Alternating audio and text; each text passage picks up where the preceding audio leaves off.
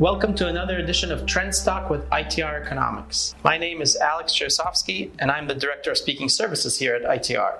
The topic of today's session is machinery. I come from an industrial manufacturing background. Prior to joining ITR Economics 4 years ago, I did high-end market research focusing on the automation world. So we looked at different components of machinery, different machinery markets themselves, and also on the entire kind of ecosystem with distributors and suppliers and manufacturers. And so I wanted to take a quick look and see what's going on in the machinery markets as we transition through this slowdown in the macroeconomy and in many industrial markets as a whole. So there are several series that I've chosen to highlight the current state and the future probability of more growth in the machinery markets, and they are overall machinery, construction machinery, mining equipment, metalworking machinery, and material handling equipment. And I thought that the best way to do this would be to take a look at a couple of different types of data series. So I've got both production series, which basically describes what's going on in the machinery markets now, as well as new order series, which is basically tracking the placement of orders for future purchasing of machinery as it becomes built and delivered to clients. So it's both a kind of a state of things as they stand right now in terms of production of different types of equipment, as well as new orders and what is likely to be produced down the road. So let's start with kind of the big picture series, the U.S. machinery, and that is both from a production and from a new orders perspective, the largest series that we track. And if you're talking about new orders, this tracks about $400 billion worth of different types of machinery and equipment. And when you look at the data in the two series, it's quite evident that production is happening right now based on the fact that we see a little bit softer growth rates there, and new orders is predicting what is likely to happen over the next couple of quarters because the data there is a bit weaker. So getting in the weeds here, if we look at the production series, U.S. Machinery Production Index, the current 12 which is the year-over-year growth rate, is at 3.6%. When we look at the shorter-term growth rate, that's only at 0.8%. So one of the things that we look at is the phase of the cycle that the particular series is in, and we can clearly see that machinery production right now is in phase C,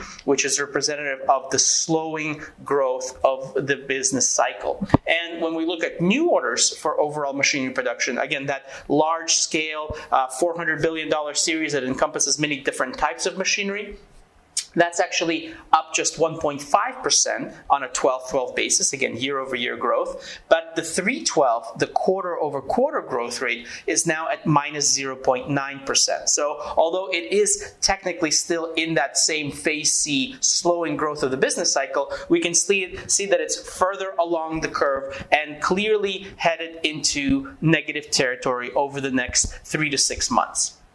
Shifting gears and getting a little bit more concentrated now in construction, the production series is currently up very, very robustly. The 12/12 is at 22.4%. That means currently we're producing more than 22% higher amount of construction equipment than we were at this time last year.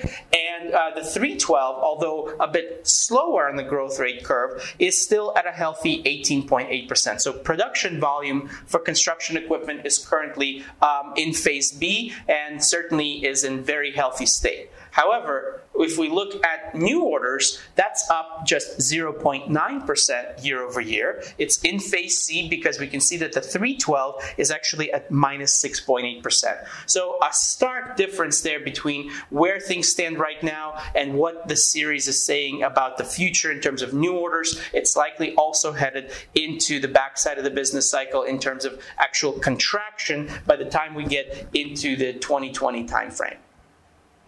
Mining machinery is in a somewhat of a similar state. It is currently doing quite well. It's up 9.5% year over year, just 3.7% quarter over quarter though, which again highlights the fact that that is in a slowing growth phase of the business cycle. And similar to what we saw with construction machinery, the new orders for mining equipment are down 8.6% actually now. So year over year, new orders are already in construction in that sector. The low point is is slightly behind us though, however, as the 312 is down just 0.3%. So that shows that it's already kind of in that phase A recovery trend.